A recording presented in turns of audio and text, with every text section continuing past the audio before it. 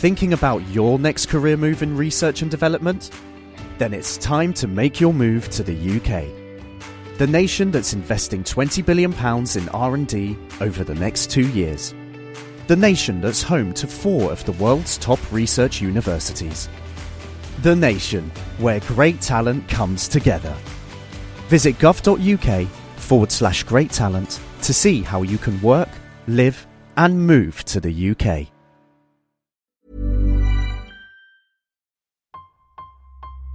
All engine running. Absolute genius. Get this.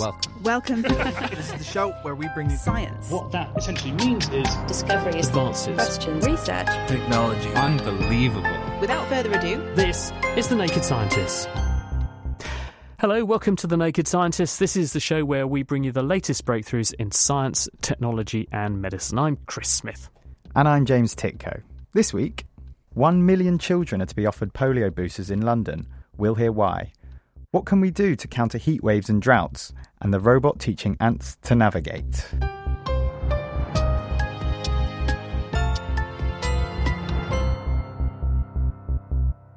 Across London, over 1 million children aged 1 to 9 will be offered a poliovirus vaccine in the coming months.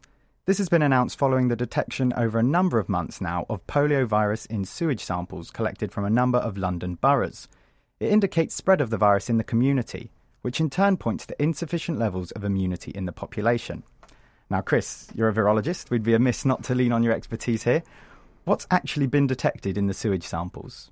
Well, going back over the last few months, the sampling, which is done routinely on sewage in London, also it's carried out in Glasgow, has picked up traces of the genetic material from poliovirus, but not what we call the wild-type virus. It's actually vaccine. We've got 3 different types of poliovirus that we have vaccines against, and they're weakened forms of the virus. They've been grown in a dish, and because a dish doesn't have an immune system, if you do this for long enough, eventually you get a virus that forgets how to outwit your immune system, and it weakens. So it can show you what poliovirus looks like, but it can't make you ill, and that's why it's used as a vaccine. But it's not used here anymore. We stopped using live vaccines in this country about 20 years ago. And the reason for this is that there is a low risk when you use those live vaccines that as well as rendering people immune, you're putting back into the environment live poliovirus that can mutate and change and become virulent again. It could cause polio in the future. So we don't use them, but some countries still do, specifically those countries where there's still circulating polio. Only a handful of those, thank goodness, nowadays. So what this tells us is that somebody has been to one of those particular risk areas, they've received the polio vaccine, or they have come into contact with it in the environment, they've brought it to the UK, and it's now settled into a community where there's insufficient levels of immunity to polio, with the consequence that it is spreading in the community. And what has now spooked public health officials in London is that not only have they detected this, but they've gone on to continue to detect it until most recently in July, and they've also detected now some signs that the virus is changing genetically in a way that would revert it back to a virulent form of polio that could cause paralysis, which used to be a scourge, causing thousands of cases of paralysis in younger people about 50 years ago. Yeah, that's worrying to hear because, as far as I knew, the UK had eliminated polio. How worried are you? What's the risk of this posing a big threat to public health? Well, there are a number of things to be worried about. One of them is the broader picture, which is that if this is circulating, and it's circulating in a population that ostensibly have all been vaccinated, because we vaccinate our children in this country with a killed form of polio vaccine now from the age of when they're born, 2, 3 and 4 months, you get your first doses of polio vaccine, then a reminder for your immune system at the age of 3, and then another reminder, a booster, at 14. This should endow people with comprehensive lifelong immunity against polio. The fact that it is circulating in the community shows that there is inadequate protection from people who probably haven't been adequately vaccinated, so there's probably poor vaccine uptake. And that is borne out by the fact that when surveys are done in some of the London boroughs where this is being detected, only 61% of children have been vaccinated. Now, to get the magic herd immunity that we need to stop the virus circulating like this, you need 95% uptake of the vaccine. So we're well short of that. So there's a public health situation in terms of vaccination, which means we're also vulnerable probably to other diseases as well if there's lower uptake with other sorts of vaccines as well. There's also the fact that we have now got the circulation in our community of a form of polio which is live, and it could revert into a fully virulent polio capable of triggering cases of paralysis. And that has happened. And in New York, they have detected a young man with actually the same type of polio as we've got here in recent weeks who has developed some polio symptoms. So the risk is very real. So the next steps, presumably, we need to get vaccines in arms. How will that help put a cap on the situation? What they are announcing in London in the last day is that 1 million children up to the age of 9 from the age of 1 will be offered a polio booster. Now, it doesn't matter if anyone has already had all of the polio vaccines they should have done. This will merely boost the immunity they've got. But what it will hopefully do is endow those people who have fallen short of adequate protection or have had no protection yet with protection from severe disease, because if you have all of your polio shots, you have a 99 to 100% chance that you won't become severely unwell if you do encounter polio. But what it will also do is it will stop the chain of transmission. So we will hopefully rein in this onward transmission we're seeing with the virus in the community, and that will reduce the risk of further incurrences into other populations and possibly this reversion to type where the polio becomes more like its wild type cousin, capable of causing paralysis again. Well, let's hope we can keep it under control. Chris, thank you very much. Now, many countries are in the grip of severe heat waves and droughts. In the UK, July was the driest since 1935.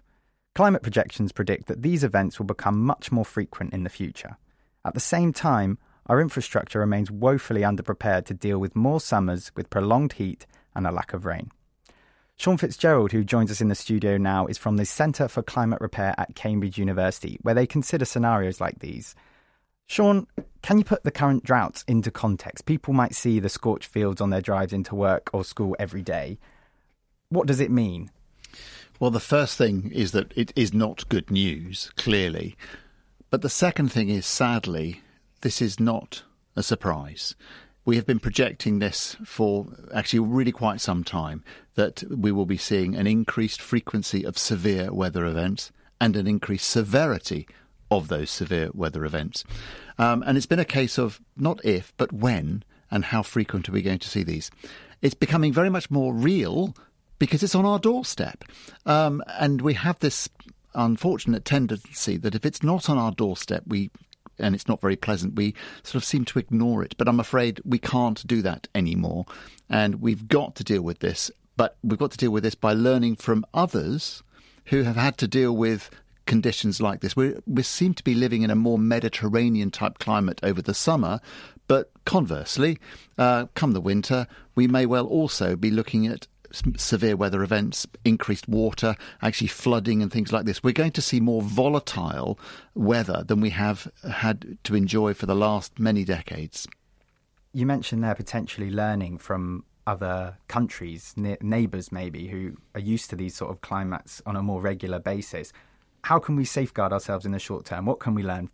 Well, the most important thing is to think about, who are the people that are going to be most affected, and they're the more vulnerable people in society. So the elderly, those with medical conditions, are going to be the ones that we really need to think about. And the kinds of things that we need to do are looking at the living styles and the housing styles that have been adopted in many different climate than the UK. So if we go further south towards the Mediterranean, for example, many of the houses will have shutters. They're not there by accident. They're for a very good reason. In that during the day in the summer, the ventilation and the strategy for managing your interior environment is to close the shutters, probably close the windows as well if it's really hot outside, because the previous night you've ventilated the building very, very well. You've kept the shutters open. You've kept the windows open. Furthermore, the kind of buildings that have been constructed are likely to have been more thermally massive. So they've got thicker walls, they've been made out of stone and things like that. Those buildings have got a capacity to therefore effectively store the coolth. I don't like the word really, but effectively what we were doing is pre-cooling those buildings at night so that during the following roasting hot summer day, you are bathed in a cool environment and you're radiating heat at 37 degrees C if you're reasonably well, and those stone walls or the thermally massive walls are much colder, maybe they're at 15 to 20 degrees centigrade. You're effectively radiating heat to those successfully and deriving a pleasure of the fact that they're absorbing that radiation, and you will therefore have not only a cooler air temperature but a cooler perceived temperature as a result of that radiative effect. You've described there some actions we can take on an individual household level, and then there's others which will require some big infrastructure changes. Are you confident that the authorities, the powers that be, are taking this issue seriously enough? I'm not, unfortunately, and it's because of the pace of change that we're now seeing in terms of the climate, and it's we're questioning really how quickly can policies change, and I think we need to be moving much more quickly. So, for example, with the shortage of water at the moment, should we all have water butts to go and actually store rain when it does come, so that actually we can then at least provide water for vegetables and things like this if you're growing those in your garden. We've got to do more things like this. We've got to do more things on the planning, and it's so often that we don't have these things just installed as standard. I think it's very rare that you see this as a part of a new build development. And just quickly, Sean, have you got any more suggestions along the same lines that people listening right now, actions they can take to help reduce their water usage, for example? Well, the first thing is to just be more aware of how much water you are using. When you turn the washing machine on, has it got a full load or a half load? Let's go and wait and do the full load.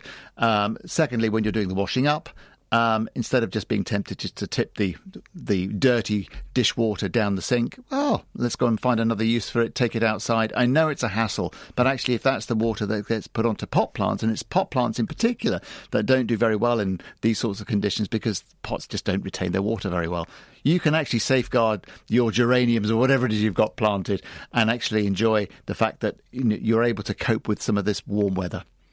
Sean Fitzgerald, thanks very much for coming in. The Naked Scientists podcast is produced in association with Spitfire, cost-effective voice, internet and IP engineering services for UK businesses. Find out how Spitfire can empower your company at spitfire.co.uk. Still to come here on The Naked Scientists, the ants learning from a robot. Yes, you did hear that correctly. Before that, though, many insects migrate. Sometimes they do it over incredible distances of hundreds or even thousands of kilometres, but they also do it with extraordinary accuracy. It puts our ability, especially mine, to get from A to B to shame. But when it comes to how they actually go about this and what techniques they use to find their way, we have almost no idea. So, armed with an aeroplane, some stick-on radio tags and a handful of migratory hawk moths destined for the Alps in Germany, Miles Mentz has been trying to discover how something that's not much bigger than your thumb can achieve some amazing feats of navigation. And so the idea was to fit these really tiny radio transmitters onto these moths, and then we would release them at night around autumn when they were supposedly ready to migrate, and then we waited and hoped that we would actually catch them while they were migrating, and we in fact did. I'm intrigued by the idea of putting a radio transmitter on an insect. I mean, how big are these devices and how big are the moths that you're studying? So these devices are really quite small. This is sort of more of a traditional radio tracking technology that's been used for many decades, often for tracking birds. It's got to a stage now where the tags are small enough that we can fit them onto some large insects. And so some of the smallest tags that we were using are around 0.2 of a gram, so 200 milligrams. And in this case, the moths were really quite large. So one of the large females can weigh up to about 3.5 grams. So actually the radio transmitter is really quite a small proportion of this animal's body weight. And how do you track the radio signals? We follow the signal by using an antenna, and we basically home in on the signal strength. And so in this case, the moths were flying at night and probably travelling quite some distance. So we used a Cessna aircraft, and the aircraft was fitted with receiver antennas under the wings, which allowed us to effectively triangulate the position of the insect from the aeroplane. I'm smiling to myself at the idea of you flying along after a bunch of moths in a light aircraft. How far were they going then, and from where to where? So in this case, our tracking was undertaken in southern Germany, and we were able to follow the moths as they basically moved south or southwest towards the Alps. And so this was over a distance of a little bit over 80 kilometres at any one time. And this is one of the longest direct tracks that we have actually of being able to continuously follow a migrating insect. What we found most surprisingly was that these animals are able to fly in really very straight lines. And so effectively they had a heading that they would select or that they would fly on, and they were able to make a beeline for that. They were able to do this in a series of different wind conditions. For example, if they had some nice favourable tailwinds that might be blowing them in a southwesterly direction towards where they would want to migrate towards, they would fly a bit higher above the ground, so probably around 300 metres. However, if there were winds that were blowing directly towards them, so headwinds or even crosswinds, they would actually adjust their headings to compensate for wind drift, which we found was really quite fascinating. And they do this also quite a bit lower to the ground, so probably within that first 50 metres where they were somewhat buffered from the wind but able to control their headings better. That's an extraordinary effective mastery of flight, isn't it, for such a simple creature? Yeah, absolutely. We've known quite a bit about how insects might respond to winds, and so there's been work showing that, for example, butterflies during the day might fly a bit lower towards the ground, and we certainly see that some insects might just fly downwind. But certainly in this case, what it's really revealed, and something that we've been thinking about for quite a long time, is that many insects aren't really passive migrants, and they're very active migrants. And so they're not just getting blown about by the wind, but they're really selecting directions where they want to go and really adjusting their course and adjusting their flight path to actually achieve that. When the research was published on the monarch butterfly, which makes stupendously long migrations in the Americas, they also do interesting things where they set their body clock to where the sun is, so they know what time of day it is, and they align that with the magnetic field so that they're always on course using the sun as a guide, but as their body clock ticks, it compensates for the movement of the sun across the sky. Of course, your insects are flying at night, so presumably there are going to be some moonless nights, so it can't be a visual thing they're following. So how are they getting those straight lines from A to B where they want to go? Yeah, so we think it might actually be a mix of navigatory mechanisms. They're probably using a magnetic compass, so they have some understanding of the Earth's magnetic field, but probably also a visual compass. We know hawk moths have very good vision, but they're probably going to be using cues that are maybe a bit more consistent, such as, say, a mountain pass, so a high alpine pass, or another landscape feature. And certainly we did notice when we were flying that some of the directions the moths were heading were actually matching up to what appeared to possibly be visual cues. And there has been some work from the Australian bogong moths showing that the moths can actually use a mix of the Earth's magnetic field and visual cues to navigate. Miles Menz, he's at James Cook University currently, but worked on that study while at the Max Planck Institute of Animal Behaviour in Konstanz, Germany.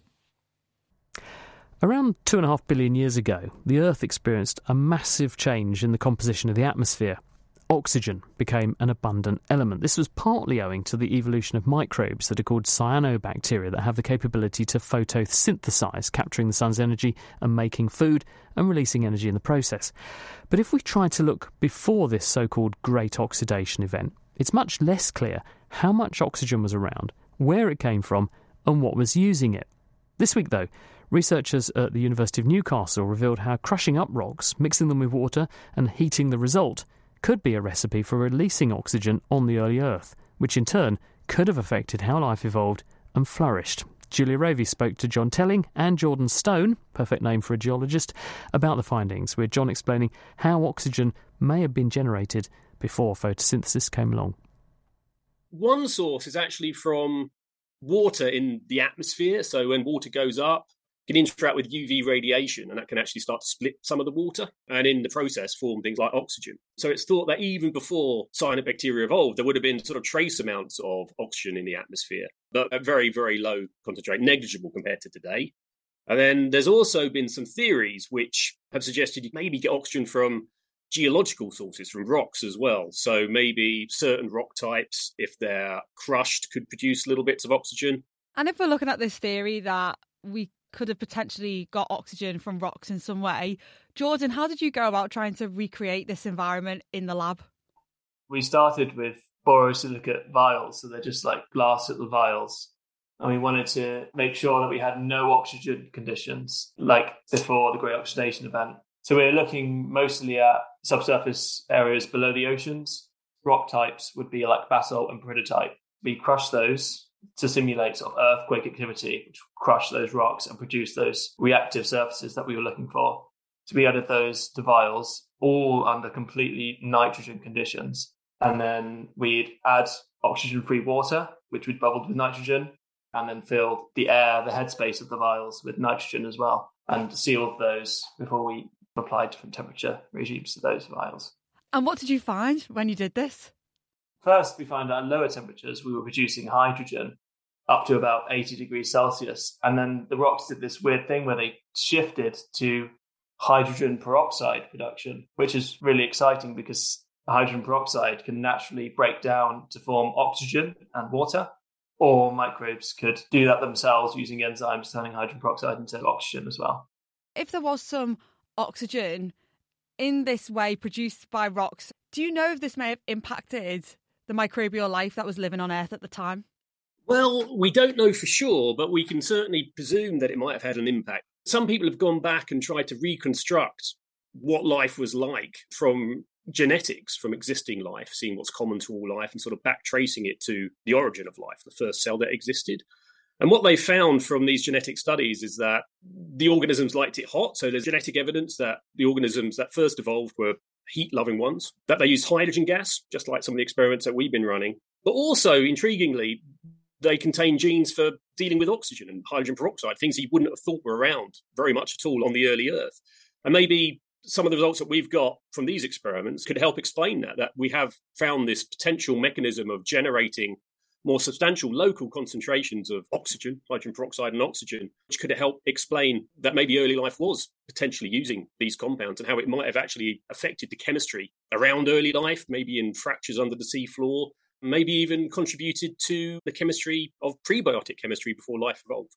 And so, Jordan, was there a match-up there between the temperatures where these microbes like to live and the temperatures that you saw in your experiments where you got this change in the rocks and the chemistry?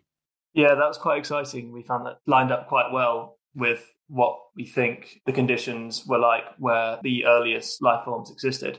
So we think that early life forms might have been hyperthermophiles, so they liked to live in hot temperatures. We found that we were only producing hydrogen peroxide at these high temperatures, which lines up really well with these organisms that we think survive there. Important stuff. Emmett Duffy there, whose paper was just published in the Proceedings of the National Academy of Sciences, USA. Now, it's not just us humans that sit in class and pick up wisdom from a teacher. Ants do it too. As ant expert Nigel Franks explains to Will Tingle, they learn their way to better food and nest sites through a process called tandem running, where a teacher ant with the know-how shows a pupil the way. To explore how this works, they built an undercover robotic ant. Our demonstration was the first rigorous evidence of teaching in non-human animals. But we used a definition that Tim Caro and Mark Hauser put forward in 1992. And they said an individual is a teacher if, firstly, it modifies its behavior in the presence of a naive observer. Secondly, it's some initial cost to itself. Thirdly, in order to set an example. So that, fourthly, the other individual can learn more quickly. So they had these four clauses, and essentially tandem running in ants, the tandem leader qualifies under all four criteria. So we were able to demonstrate, according to this rigorous definition, that tandem running qualified as teaching among non-human animals. So, to better understand this behaviour, for all intents and purposes, a robot ant was made. Why was this deemed necessary for the experiment? I think if you can build something that works, it does show that you've mostly understood what is crucial to the process. The robotic ant is not an ant that any one of us would recognize, but thankfully the ant does recognize it. So essentially it was a pinhead attached to quite a large gantry, a sort of overhead device to move things in 2 dimensions across a surface. And the pinhead was adorned with the appropriate pheromones from a donor ant. And those are the pheromones that the tandem leader would normally deploy to get a naive individual to follow it. And the crucial thing was that intriguing, though a very artificial robot, was able to teach the ant the route. So not only were we able to lead an ant from the old nest to a much better one, but we were able to observe that ant, having surveyed the new nest and probably decided that it really is a valuable resource. We could track it on its return route and show that it had really learned a very efficient path home. What was significantly discovered about how ants teach one another? The thing with all these experiments is that the thing that most delights one is the unexpected. And when real ants lead a tandem run, they tap their gaster, and the gaster is their sort of bottom, for want of a better expression. They tap their gaster periodically on the substrate and almost certainly leave a trail. Now, the intriguing thing is that neither the leader nor the follower slavishly follow that trail on the way home. But maybe it's a sort of safety line. But we didn't have the robotic leader doing this. But what we noticed was that almost certainly the following ant, in the absence of this trail laying by the leader, started laying a trail itself. And I think the wonderful thing about that is that normally a tandem follower, if it really likes a new nest, will do a tandem run itself and will become a leader and will lay a trail. So it was as if it was deploying this behavior, to put it very anthropomorphically, blimey, this robot isn't doing a very good job.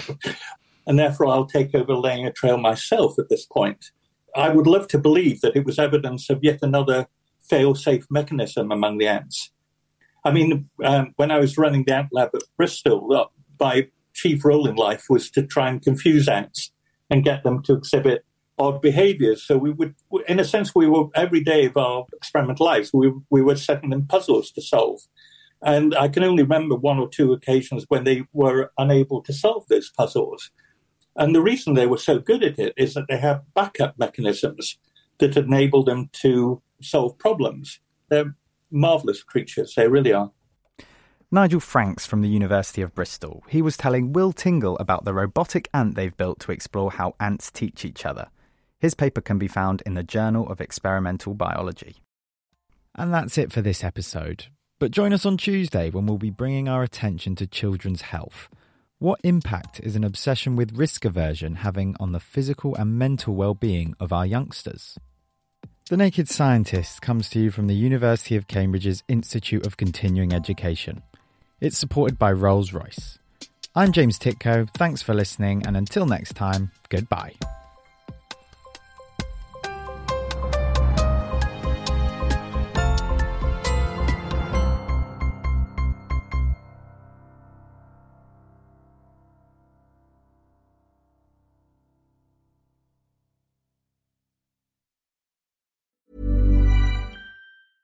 Thinking about your next career move in research and development?